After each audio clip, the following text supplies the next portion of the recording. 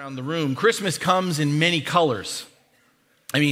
For most of us, and when we talk about Christmas coming in many colors, red and green are the classic go-to colors for the holiday. The old carol, I don't know how many of you remember it, The Holly and the Ivy, speaks to why these two colors, red and green, have become synonymous with Christmas. The holly, with its deep green leaves, is associated with the crown of thorns that Jesus will later wear, and its beautiful red berries remind us that it's through Jesus' blood that we are forgiven. Now, there's red and there's green, and of course, there are those who dream of a white Christmas. The whimsical hope for snow to fall from the sky on Christmas Eve, particularly, is best captured in a song first recorded by Bing Crosby. Unfortunately, the odds of this happening in Southern California are pretty small. And then there is another color that describes Christmas for many, the color blue. The invocation of this color at Christmas time goes all the way back to the King. I'm not talking about Jesus, thank you very much. I'm talking about Elvis. You got that? That was good. Okay. I worked really hard on that. I'm just kidding. At this time of year, Elvis is famous for crooning that famous and catchy lamentation which acknowledges this holiday isn't the most wonderful time of the year for everyone. For many, there is a magic, a spirit about this season, but for others, Christmas can be a sad and depressing experience where it feels like there's not even a spark of joy to be found. As we return to the book of Hebrews this Advent season, the writer of this letter is about to, in his own way, acknowledge the reality that often gets lost or maybe gets covered up during the holidays. That the picture often painted at Christmas time doesn't exactly line up with the world we see around us. With that introduction, I invite you to read the scripture with me on the screen or in your Bible. As the writer writes, "It is not to angels that he has subjected the world to come about which we are speaking. But there is a place where someone has testified, 'What is mankind, that you are mindful of them? A son of man, that you care for him. You made them a little lower than the angels. You crowned them with glory and honor and put everything under their feet.' In putting everything under them, God left nothing that is not subject to them. Yet at present, we do not see everything subject to them. But we do see Jesus, who was made lower than the angels for a little while, now crowned with glory and honor because he suffered death, so that by the grace of God, he might taste death for everyone." And this is the word of the Lord. Thanks be to God. A reminder, if you haven't been with us, this letter is being written to a Hellenistic Jewish Christian community. And Hellenistic Jews were Jews who were followers of the way of Moses, the law, the Torah, but they were Hellenistic in that they had also adopted the Greco-Roman practices and culture around them. This culture, this community is being written to in the midst of increased persecution. They're being tempted to embrace a watered-down, less contentious view of who Jesus is. And in response, as we've seen over these last weeks, the writer of this letter is encouraging his audience to not lose sight of the absolute distinctiveness and superiority of Jesus Christ. Jesus is more than, better than any human prophet or heavenly angel. And having addressed this, the superiority of Christ as God's Son, the focus in what we're reading now shifts to the significance of what we celebrate at Christmas time. The incarnation of God coming down to earth in the flesh through Jesus. The writer begins, as you heard, by declaring yet another way that Christ is superior, is to be distinguished particularly from the angels in terms of the world to come. It's subject to him alone.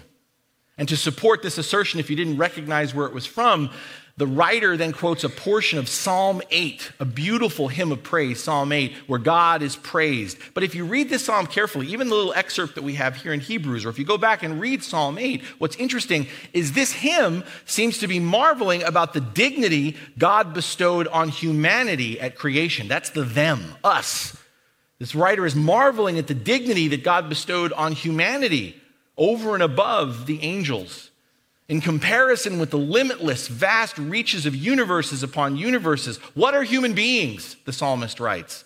So seemingly insignificant against the cosmic landscape of all that exists, that God should be mindful of us, creating us, humanity, in his own image.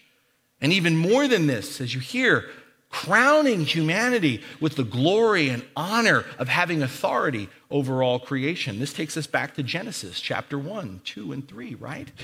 God creating us in his image and saying, all of this, all that you can see, all that you will discover is yours. You have authority over all creation. This psalm is about humanity. And yet here in Hebrews, this letter, the writer is interpreting these words in reference to Jesus Christ and not to humankind in general. And it begs the question, why? Well, the answer speaks to one of the most important reasons for the incarnation, why we needed Christmas to happen.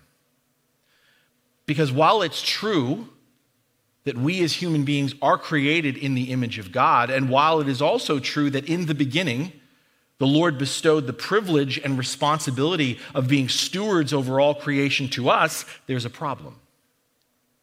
In our rejection of this privilege and our rebellion against this responsibility, in our repeated efforts to go our own way, to live for ourselves, to ignore, to deny, and outright disobey God's direction and will for our lives through our sin, we have fractured God's image in us.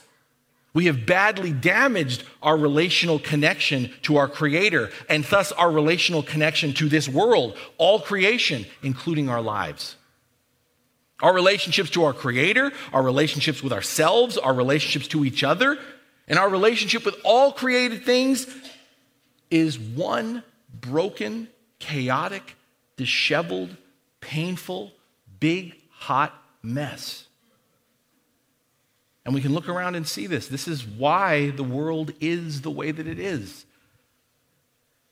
And so by reinterpreting this psalm and making it prophetic, and that's really what the writer does here, is he takes the psalm and makes it prophetic in pointing to the coming of Jesus. The writer of this letter is revealing that one of the reasons God came down in Christ, one of the reasons why God became a little lower than the angels for a while, became one of us. God became human in Jesus Christ so that through Jesus, God could heal the damage we've done, restore the relational connection we've lost, lead and empower us to fulfill our divinely envisioned purpose and to reach our eternal destiny. Part of the gift of Christmas, of Christ, is that in Jesus, we witness the true dignity and potential of our humanity realized. I've said this to you many, many times before, but it's so underappreciated. Part of why God comes to us in Christ, when we read the Gospels, when we look at Jesus, is so that we can see this is who you are. This is your humanity the way I created it to be. This is what you look like when we're in sync together. Jesus, in other words, the writer wants us to see, if you'll forgive me for putting it this way, the writer wants us to see Jesus is the man. Jesus is the man. He is the potential of our humanity realized, the true dignity and potential of it realized. As the Apostle Paul will put it elsewhere, Jesus is the second Adam. Unlike the first Adam, who represents the failure of our humanity, Jesus is the quintessential embodiment of our humanity at its intended best, of being all that we were meant to be to ourselves, to each other, and to God. In the coming of Christ, the writer is pointing us towards the vision of a better world, a world overseen and taken care of by humans, living creatively and wisely together in perfect concert and in trusting obedience to God. It is the picture of all those things we sing about at Christmas time, right? That's what it is. It's the picture of all those things we sing about at Christmas time. Peace on earth, goodwill to men, ransoming the captives free, tidings of comfort and joy. No more sin and sorrow grow, for yonder breaks a new and glorious morn. But here's the rub. Here's the tension. Here's why Christmas for many tends to be blue. rather than red and green or silver and gold. If we're honest, we look around and this is not the world we see. Contrary to what we sing, what we experience is a world still very much full of division and anger. A world still very much full of oppression and suffering. History hasn't changed much in the more than 2,000 years that God came down to earth in Christ. I mean, between sex trafficking, child soldiering, debt laborers, the yoke of slavery extends perhaps to the greatest length it ever has in the human experience. Today, the rod of the oppressor, be it wielded by a dictator or an opportunistic legislator, continues to be brought down on the backs of those who are being denied basic human needs and rights. And the lives of the next generation continue to be sacrificed. Entire communities are decimated because war and violence rage on around the globe.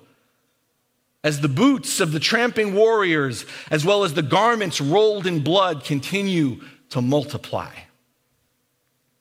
In the more than 2,000 years since God came down to earth in Christ, our world looks a lot more like the one described by the prophet Isaiah than it does the one envisioned by the writer of this letter. And that's just the big picture. That's just the big picture. If we narrow the lens and get more personal, get more intimate, get more individualized, the image does not necessarily improve. For some of us, this has been a year of grievances and losses. Somewhere, do you remember where? Somewhere along the way in 2019, the script of your life got flipped. And you're still staggering from all the hits you've taken. The loss of a loved one, an unexpected accident or tragedy, the diagnosis or worsening of an injury or an illness, a relapse back into addiction, the shock and pain of a divorce or some other rupture in the fabric of our family, a sudden dismissal from our place of work, and the prolonged lack of a job. For some of us sitting here today, we can't wait for 2019 to go. And then there are those of us for whom all that, everything I just described, that was last year, or the year before that, or many years back, and it's welcome to the party, pal, because things haven't gotten better. In fact, we might argue in some ways, if that's where you're living right now, things are actually worse. As the ghosts of the past, the present, and the future forever haunt us. Memories and regrets from our past of what once was or what might have been. Annoying, destructive, and disempowering habits and attitudes that continue to cripple us in the present. Nagging fears and growing worries that cloud our view of the future. Joy to the world, the song goes. But not everyone feels joyful during Christmas.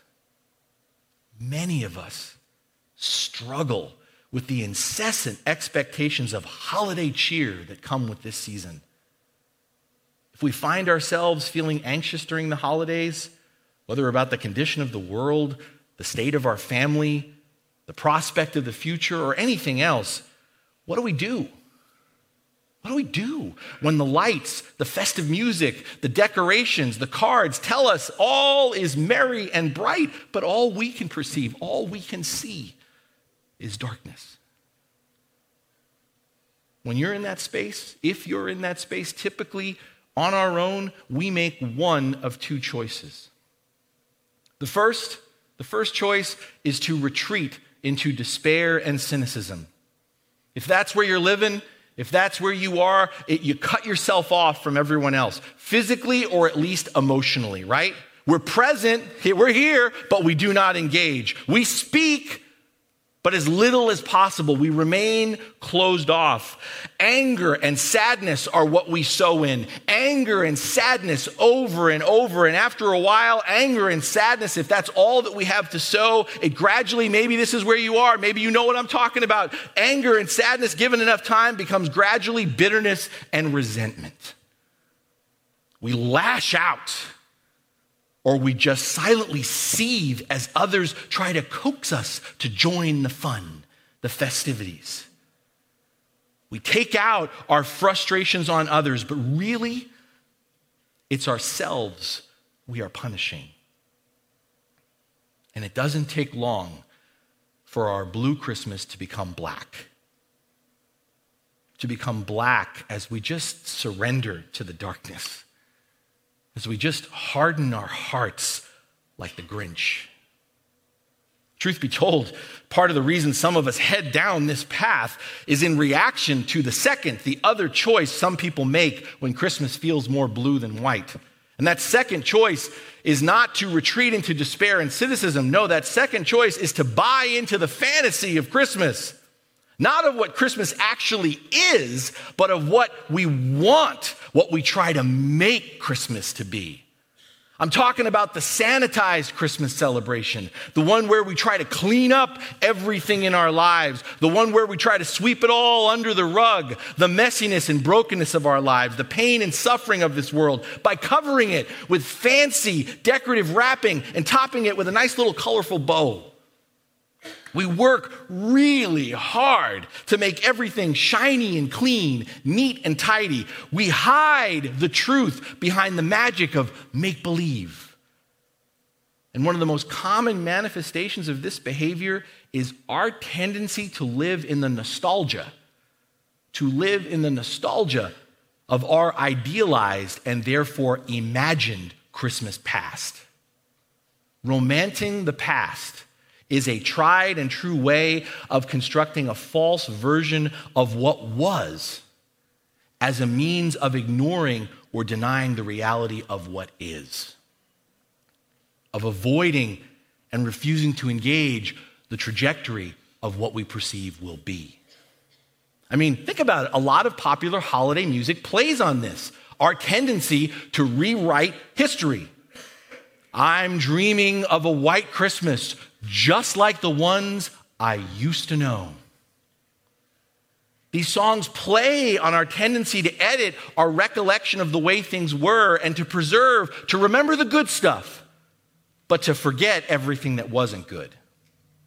And so we use all the holiday trimmings around this time of year, all the colorful lights, all the artificial trees, all the decorating and dressing up as a way of sugarcoating our lives, of burying or covering our pain and our grief, of hiding our everyday blemishes and flaws that are in our less than perfect lives.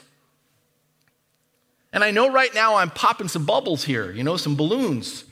But here's the thing, guys. While that Christmas fantasy we try to create that some of us just love, that Christmas fantasy we try to create may look sugary and sweet, but it can be hard to swallow when the illusion is shattered, when the magic is lost. But the thing is, we aren't limited to those two choices. That's the gospel. We aren't limited to those two choices. We don't have to retreat to cynicism and despair, and we don't have to live in a fantasy and remember, edit our past. We're not invited into those two choices. The reality of Christmas, not as we imagine it, but as it is, doesn't ask us to live in a fantasy of blissful denial. It doesn't leave us no choice but to end up like a sour old Grinch. Because the Christmas of the Bible doesn't deny the brokenness of this world. The Christmas of the Bible doesn't try to cover up or hide life's hardships, disappointment, and hurt under a cozy blanket of marshmallowy snow. The Christmas of the Bible never denies that the carols of the season are sometimes mingled with songs of sorrow. Because the Christmas of the Bible, as the writer points us to here, is about incarnation. The Christmas of the Bible is about the divine becoming enfleshed. The Christmas of the Bible is about the embodiment of eternity, of God being present in the real human flesh and blood living of this world with all its sorrows and its struggles. I mean, really, despite our manger scenes, despite our Christmas cards, if you think about it, the first Christmas, the Christmas of the Bible, was more blue than it was red or green, silver or gold. The first Christmas, the Christmas of the Bible, seriously, was a bewildering and reorienting life experience. Despite what we love to sing, and I love to sing it too, the first Christmas, the Christmas of the Bible, was not all is calm, all is bright. With the coming of the first Christmas, according to the Bible, a pending marriage was rattled. A divorce was considered. A family was exiled to give birth to their first child in a space normally reserved for animals. My friends, there can be no doubt Christmas doesn't deny pain or suffering, because after all, a woman labored and gave birth that night. A newborn babe cried out, straining for his first breath, waiting to be warmly bundled against the stark cold of the air. Jesus did not come into a picture-perfect world that we see on Christmas cards or safely sentimentalize for our annual Christmas children's pageants. There was blood and there were tears. It was messy and it was uncomfortable.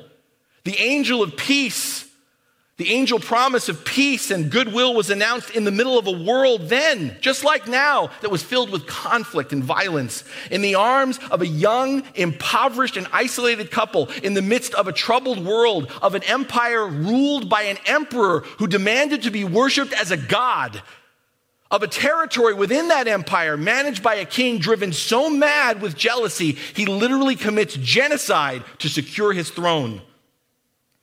Into the chaos in which we live, into the darkness we know so well, God came down to earth in Christ. And so I want to pause for a moment. It's been crazy, the holiday rush, the busyness, right? I want to pause for a moment and acknowledge our grief. I want to acknowledge our grief. For some of you, this is opening the floodgates. For others of you, you're like, I don't know what you're talking about. I'm fine. I'm great. This sermon sucks.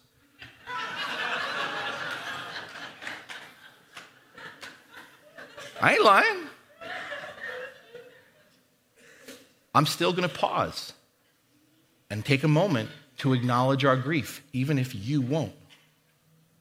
Because I want those who are willing not to be like this, but who are willing to be like this, to know that you don't have to hide or deny your messiness or your melancholy.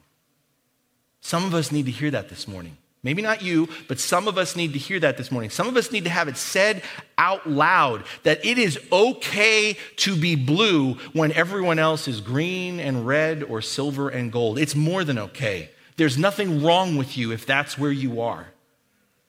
There's nothing wrong with you if heartache instead of holiday cheer is all you can muster these days. None of us have to put on a pretend face in order to experience Christmas. And if you have just been putting on a fake smile these last few days, these last few weeks, take a moment and take it off. Take it off. Because guys, if the world was already perfect, if everything was as it should be, if there was never death, never tragedy, never disease, never evil, then Christmas would not have been necessary. God came down to earth. Incarnation happened. Jesus was born because Christmas, among other things, Christmas is a response to the grief. Christmas is a response to the havoc of this world, to the shattering of our lives, to the brokenness of our relationships.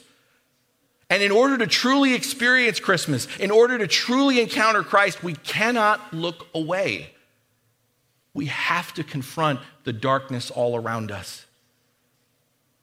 But confronting the darkness doesn't mean we have to give in to the pain and the suffering we are experiencing. Whatever you're confronting this morning, whatever you're confronting, your sense of loss or absence, a feeling of loneliness or isolation, a fear or uncertainty about tomorrow, or even if you're just sitting here today and you're just bearing a heavy heart for the tragedy and brokenness of this world, you've got to lay hold of hope. Notice in this letter, the writer admits the disconnect. He doesn't shy away from it. The writer admits the disconnect between the world to come and the world as it is. He writes, quite simply, yet at present, we do not see everything subject to them. We do not see, in other words, the world as it should be, the world as it's going to become. And the interesting thing is, before he goes on, and I mentioned this at the start of the sermon series, and I'm bringing it back up again. We're in the second chapter of Hebrews. Up till this point, the writer has not specifically named Jesus. The writer has simply been speaking about the Son of God with the understanding that everyone, including us, knows exactly to whom he's referring. But now, at this pivotal moment, having acknowledged all we cannot see, that the world is not the way that it should be, the writer now here goes on to point the only thing that is visible to us. As for the first time, he uses the name of the only one we can see in the dark. But we do see Jesus. Are you seeing Jesus? Whenever we feel isolated and lonely, wherever we become burdened with a load of cares and sorrow, in whatever way we find ourselves overcome with worries and doubts, we can be tempted. We can be so tempted to think God doesn't understand, that the Lord doesn't know how hard it is right now, that the Lord doesn't know what we're going through. But part of the hope that we lay hold of at Christmas time is that God makes himself able to be seen by us. But we do see Jesus. God makes himself visible in the person of Jesus. God came down to earth in Christ to show us he gets it. He gets it. He gets what we're feeling. He gets all we're going through. Hearing our cries, Jesus came to stand in solidarity with us. And more than just companionship, God in Christ seeks to bring us through to the other side of our troubles, self-inflicted or otherwise. Anywhere we are tempted to resign ourselves to fear or to loss or ultimately to death, remember and do not forget, but we do see Jesus. Jesus is born. Jesus comes to fight for life, to fight to the death for our lives. Or as the writer of this letter phrases it, did you catch this?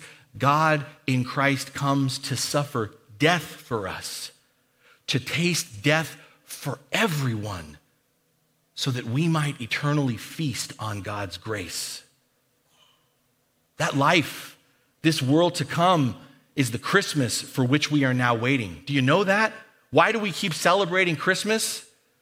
Because Christmas on this side of the manger is not about sentimentality, looking backward towards the birth of a child. Christmas on this side of the manger is anticipating, getting excited, dreaming and hoping and waiting for the Christmas to come. The Christmas to come, guaranteed by the work of the cross and the victory of the empty tomb. Christmas now is about looking ahead, not looking back, looking forward to the gift of a new heaven and a new earth, the end of a long winter and the beginning of a new, glorious, everlasting summer.